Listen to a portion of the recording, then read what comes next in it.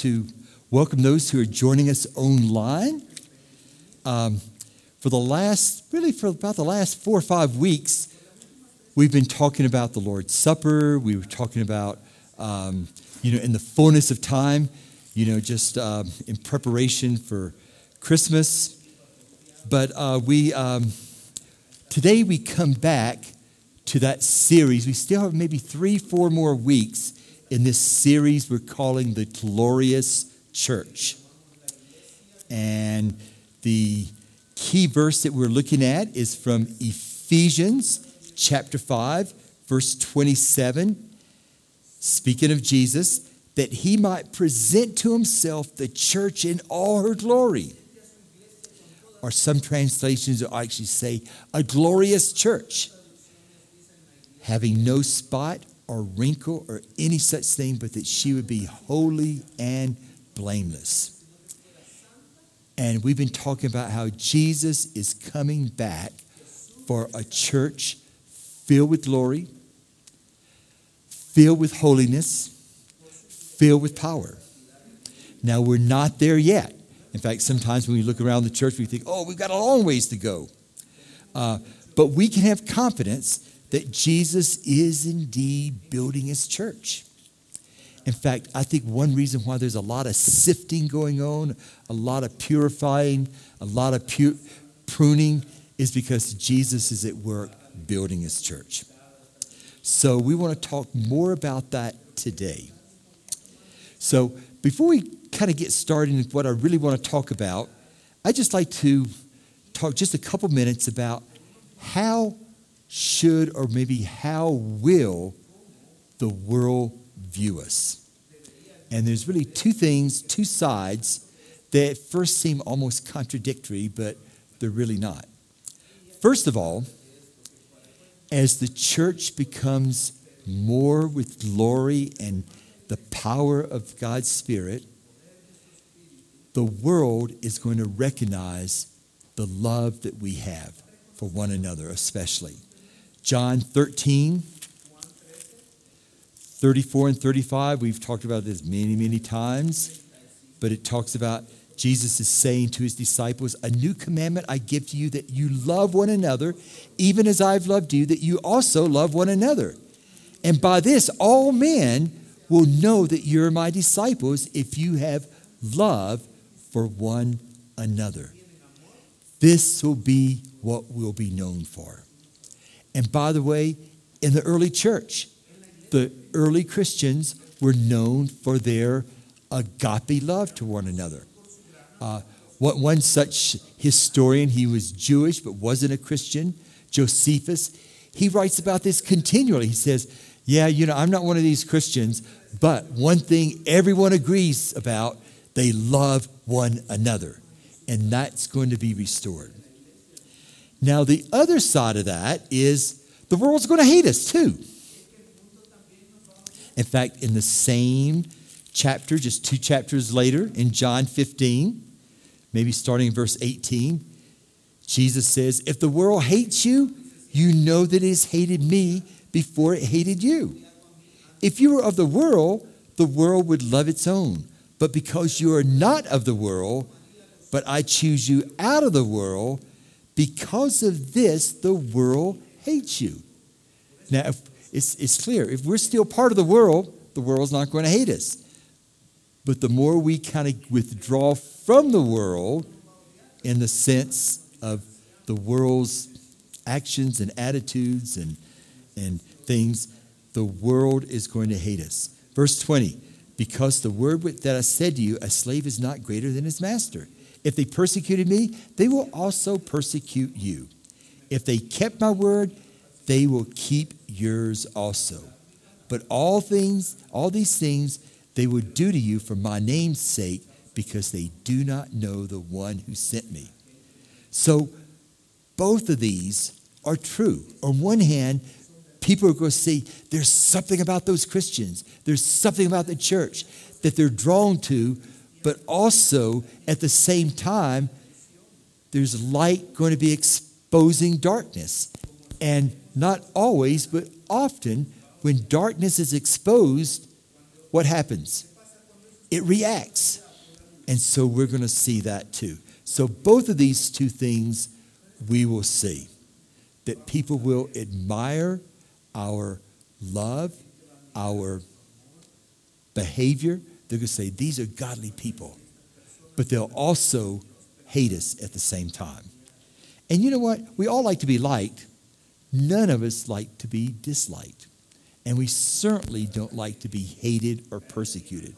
But this will happen. Now, one other thing I should probably say, several times in the New Testament, we're given a warning that just because we're going to be hated, we need to make sure that we're hated because of the right reasons. Sometimes Christians think, oh, I'm being persecuted for my faith. And it's not that way at all. You know, maybe it's because you're being obnoxious. Maybe you're being arrogant. Maybe you're looking down on others. Maybe we just freely speak our mind. In other words, there's no self-control. Maybe sometimes there's greed controlling our life. That's suffering for the wrong reason. I can remember a couple times, not here, but in a church.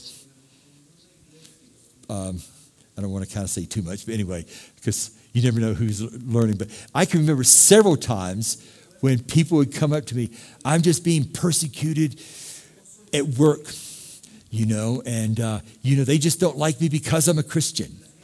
And then maybe 3 months later, they've lost another job because I'm being persecuted. And I can remember at least 2 occasions, me kind of asking around to maybe some fellow employees. They weren't being fired for being a Christian, even though they were a Christian, and maybe they were even outspoken about it. They were more fired for coming in late, not doing their job right, being obnoxious, things like that. So we got to be careful that we are persecuted for the right reasons. Does that make sense? 1 Peter 3, and again, that's not anybody here. 1 Peter 3, verse 13, it says, who is there to harm you if you prove zealous for what is good? But even if you should suffer for the sake of righteousness, you are blessed. And do not fear their intimidation, and do not be troubled. But sanctify Christ as Lord in your hearts, always being ready to make a defense to everyone who asks you to give an account for the hope that is in you, yet with gentleness and reverence. And to keep a good conscience, so that in the thing that you are slandered, those who revile your good behavior in Christ will be put to shame. For it is better, if God should will it so, that you suffer for doing what is right than for doing what is wrong. In other words, it's going to happen. It's not going to happen all the time, but let's respond in a godly way. The next chapter, 1 Peter 4, verse 14. If you are reviled for the sake of Christ, you are blessed. You know, it's amazing how many times the scriptures say that. You know, we're blessed when we're insulted, when we suffer because of his name. Because the Spirit of glory and of God rests on you. Make sure that none of you suffers as a murderer or thief or evildoer or as a troublesome meddler. But if anyone suffers as a Christian, he is not to be ashamed, but to glorify God in this name.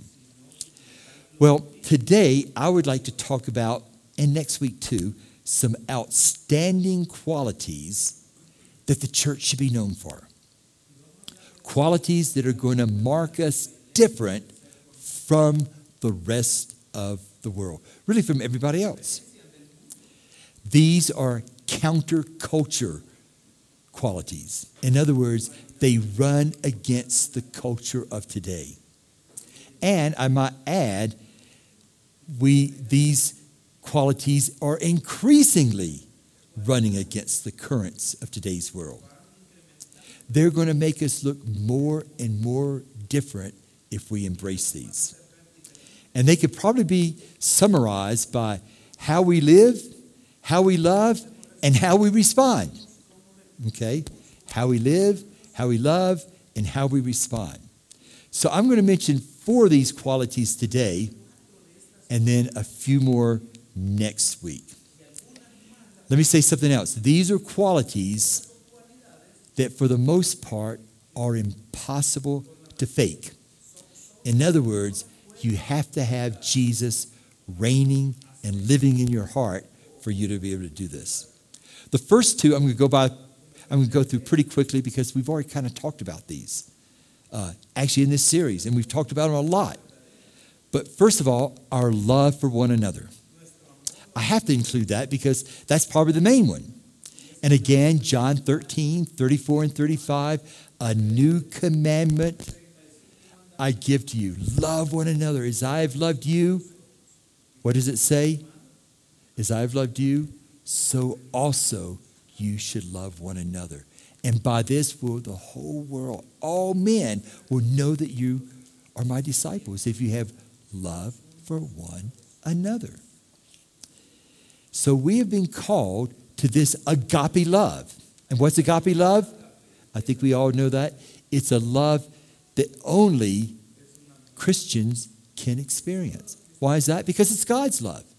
And if you read First John, it says very clearly that only those who have been truly born again can love with this agape love. In fact, this agape love becomes, if you read the New Testament, is the defining characteristic of a true follower of Christ. And yet, so many times it's kind of presented as an option or maybe even more as an ideal that's really impossible, but it's nice to think about. Yes, it is impossible unless we have Christ reigning in our hearts. In fact, you could say how we love is really a measure of how much Jesus is reigning in our hearts. Now, we don't like to think about it that way, but that's, if you study the New Testament, it's clear that's the case. Agape love cannot be faked. The command to love one another is all through the New Testament. In fact, one place it says the whole law is summed up by what? One word, love. 1 Corinthians 13 tells us that faith, hope, and love abide these three, but the greatest is what?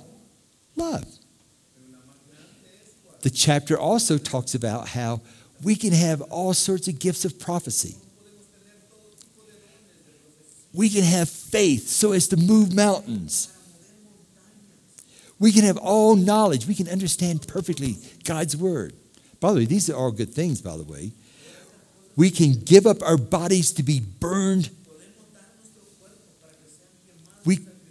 We can give all our possessions to the poor. But if we don't have this agape love, it doesn't matter, right? It's pretty clear. A second quality, and we've talked about this, is our oneness in the Spirit. John 17, verse 23, it says, I in them and you in me, that they may be perfected in unity. And then it tells us why. So that the world may know that you sent me and loved them, even as you have loved me. In other words, when we are perfected in our love and unity toward one another, the world's going to know. Just like it knows us by our love, it also knows us by our unity. And that's why we've talked about this before, how we need to be diligent to be one in spirit, one in heart, one in soul, one in mind. Actually, in a previous week in this series, we looked at Psalm 133 about how what? How blessed are the people who live together in unity. And God promises anointing and blessing. Actually, the last verse says, for there the Lord commands the blessing. We saw in Matthew 18 that when we begin to agree together in prayer, there's a new power in our prayer life together. That's spiritual unity. So we've already talked about these two a lot. But there's two more qualities I want to talk about today, that these two also separate us from the world. And these two are also qualities that cannot be imitated or faked. They're possible only with Jesus reigning in our lives.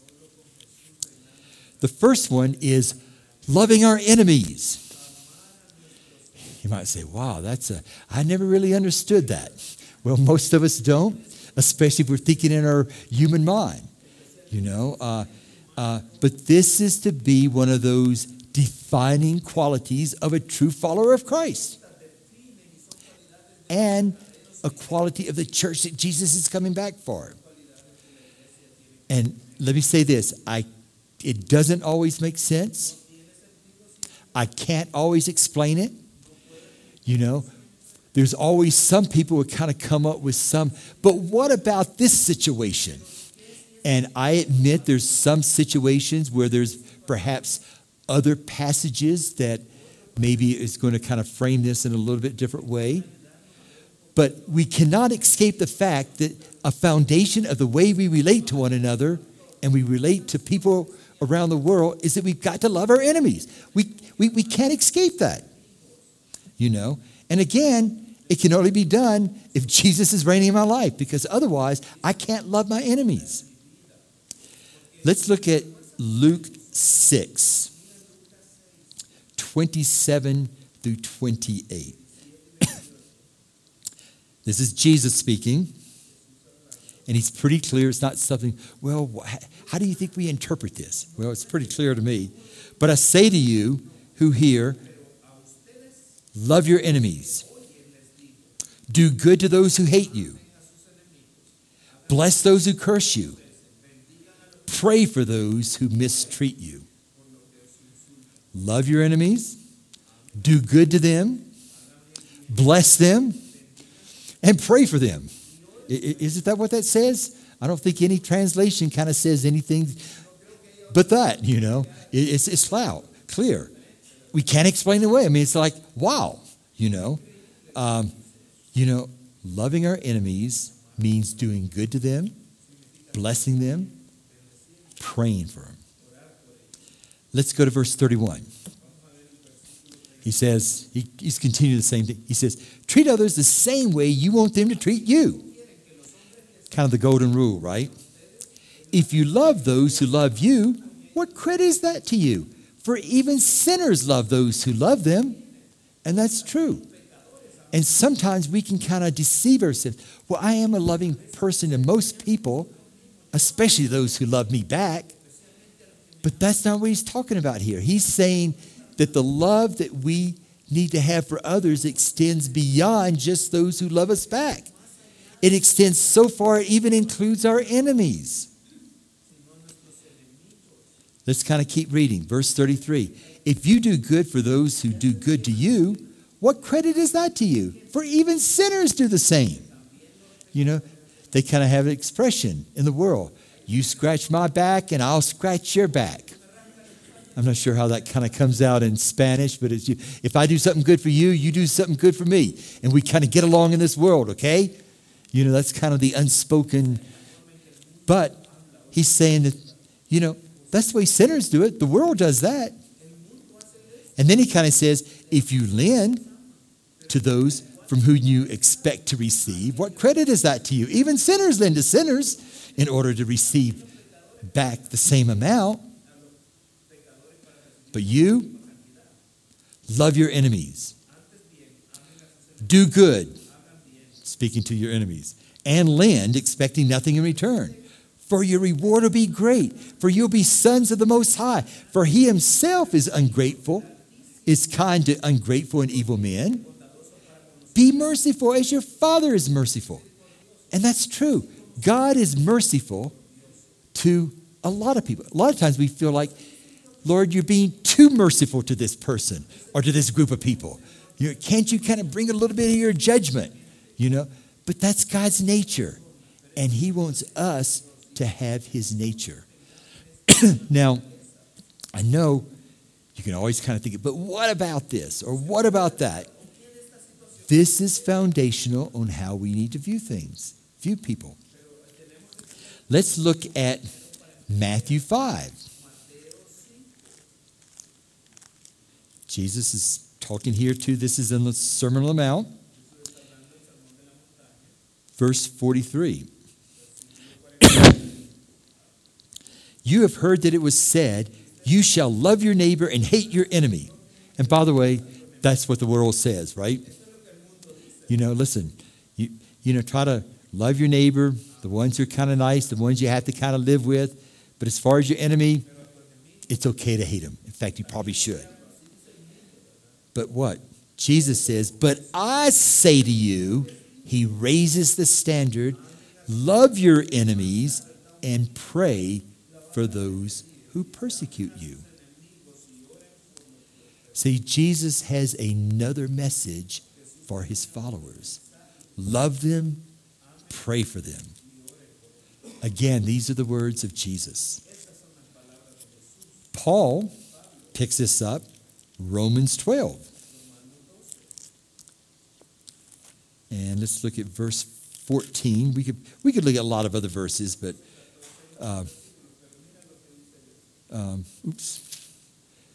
verse 14, it says, bless those who persecute you. Bless and do not curse.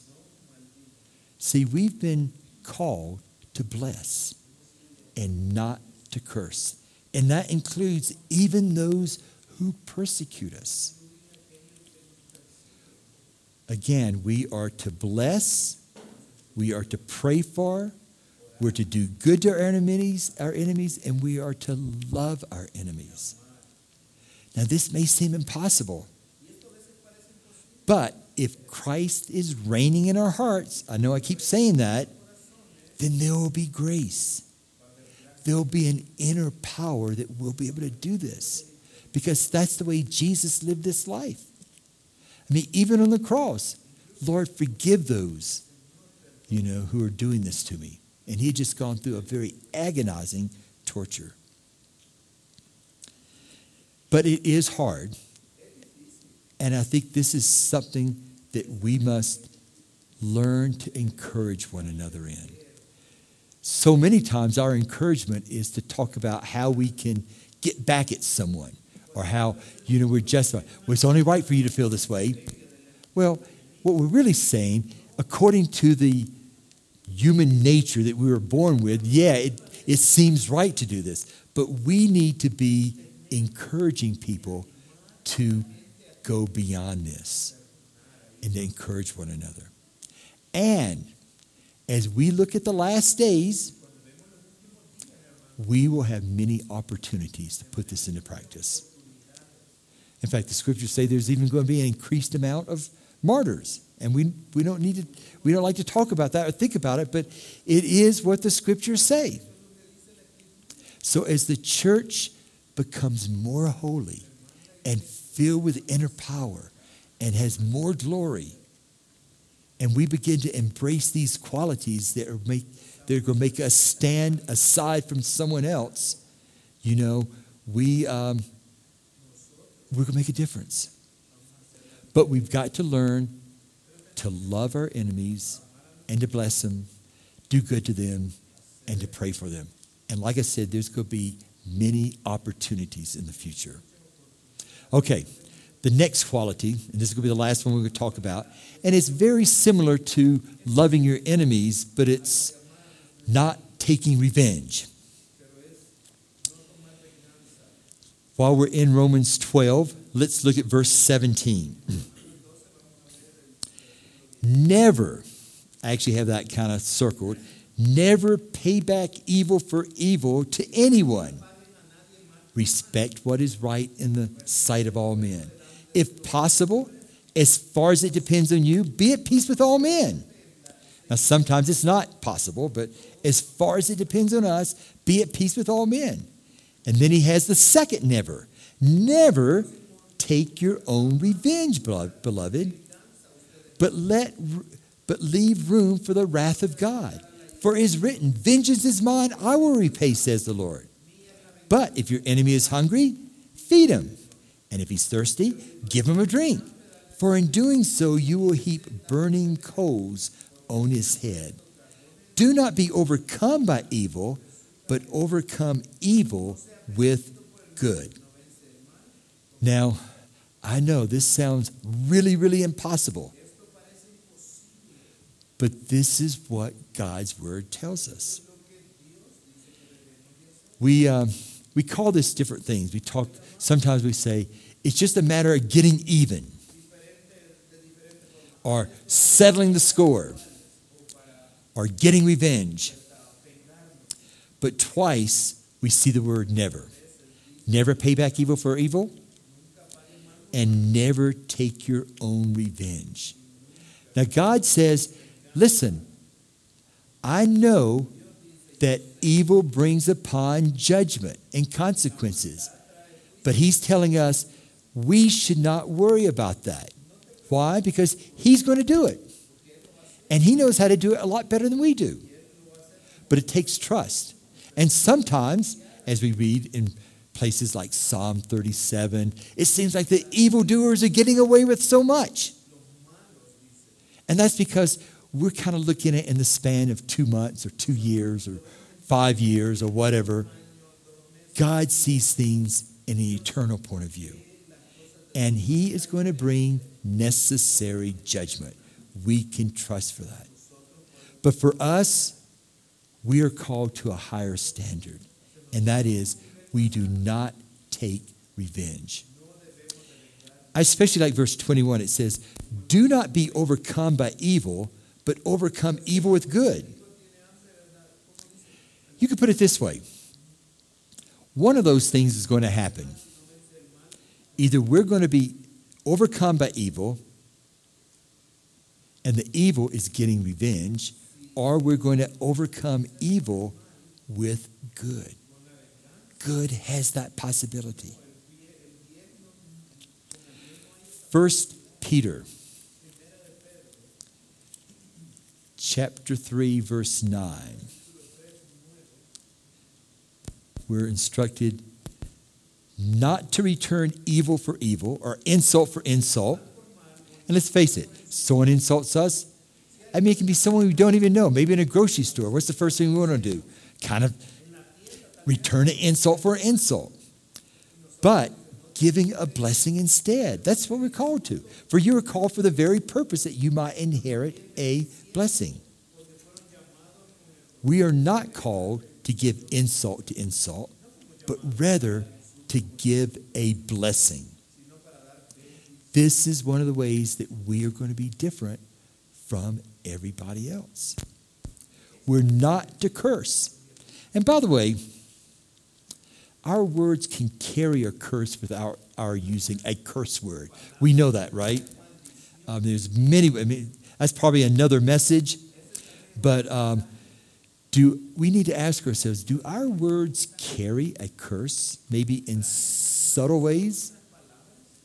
You know, you'll always be an idiot. Or you'll always be this way. Or there's a lot of things that we can say that really, if you examine it, are really a curse.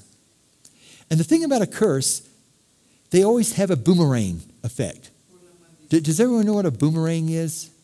You know, it's, I think of the Aborigines in Australia. It was kind of a wooden disc-like a thing, but it's curved in such a way that if you throw it in such a way, I can throw it over there and it'll actually come back to me. You have to be good at doing it. I remember having one as a kid, and it took me a while, and then it sort of came back.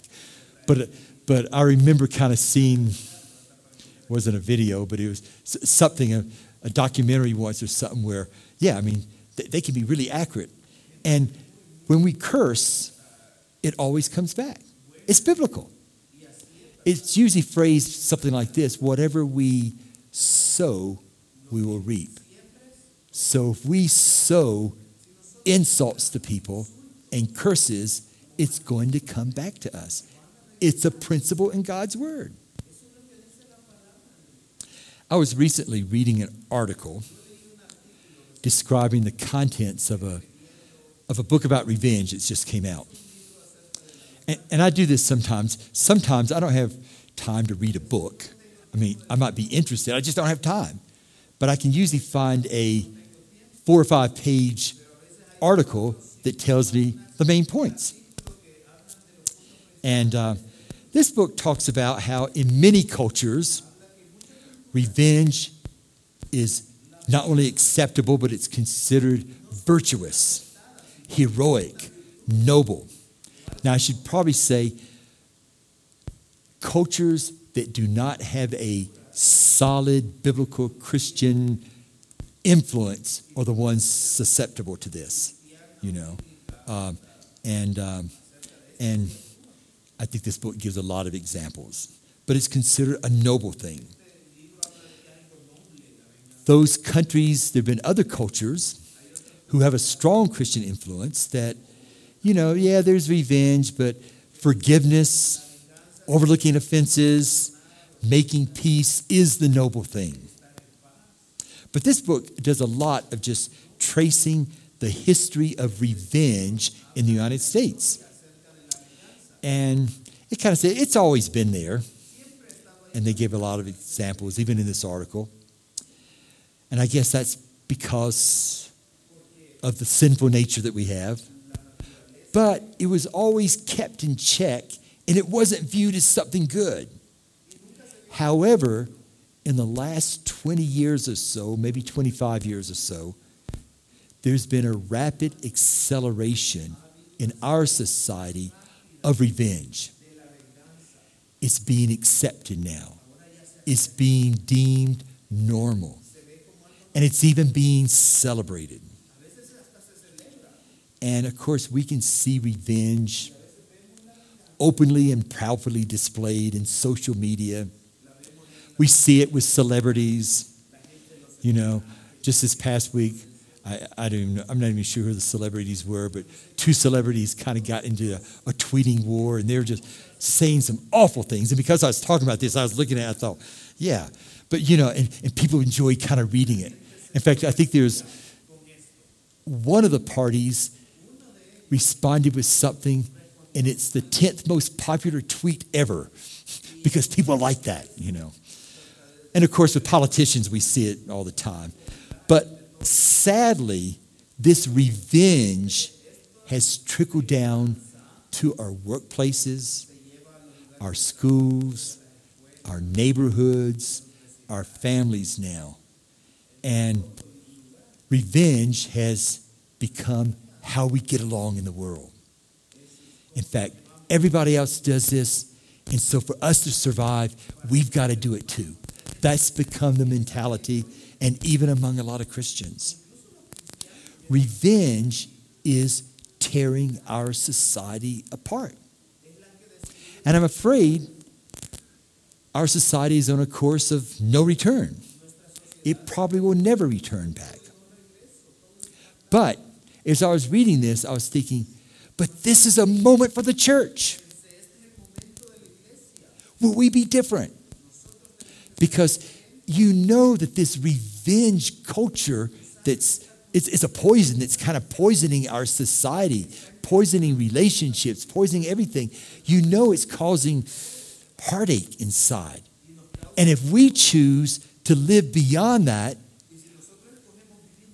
do you think we will stand out as being different? Yes. Now, we may be criticized for it, but people will also be attracted to it. They'll want to know, why aren't you doing this? Don't you know you have to do this in order to survive?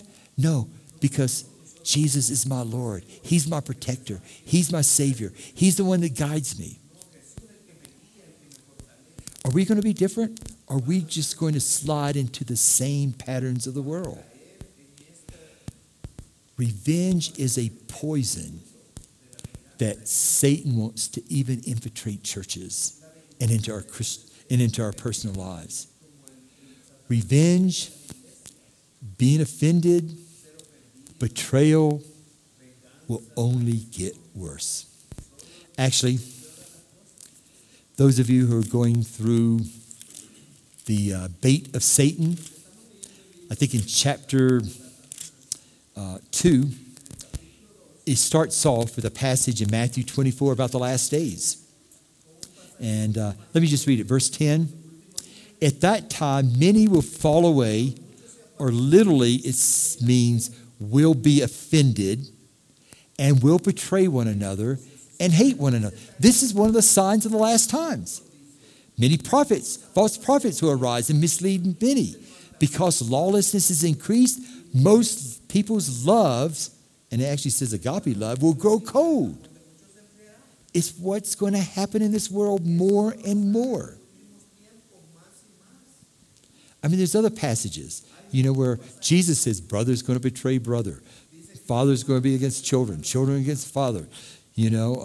It's the future of this world. There's going to be much more revenge, of being offended, betrayal, hatred, because all those things, once you kind of bite into one of them, it just invites all these other things. And then bitterness and resentment, that's the world that we're living in. And by the way, we've got to teach our children that this is a world in which we're called to respond differently. We could probably say a lot more about this, but I just want to kind of say this. This is going to be one of the biggest challenges as Christians and as a church we're going to face in the future.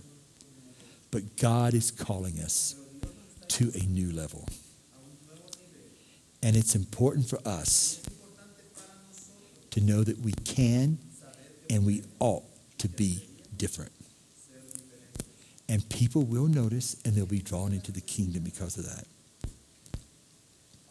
Okay, just in conclusion, first of all, I'd just like to say, if in house churches, we're going through this bait of Satan, because of the holidays, we've kind of started, but we really haven't, I don't think any of the house churches have really kind of just really gotten very far into it. I invite you, I strongly encourage you to join in one of these house churches, at least for the next several months. I believe that this is a book that just has a lot of stories about offenses and betrayal and resentment and bitterness and how we can get free. I feel like as a church, and all churches, we need to kind of get a handle on this. One message isn't going to change us. So I encourage you to get involved in a house church. And then next week, we're going to talk about 3 other qualities that are going to mark us different from the rest of the world. Let's pray. Father, you have placed us in a world, in a generation where there's a lot of things that we don't like revenge. There's going to be more enemies. But yet you've also placed us in a generation, in a time of history where your church is going to explode with holiness, with glory, with power. And the two go together. And Lord, prepare us. Help us to encourage one another. Help us to prepare our children for the day in which we are living.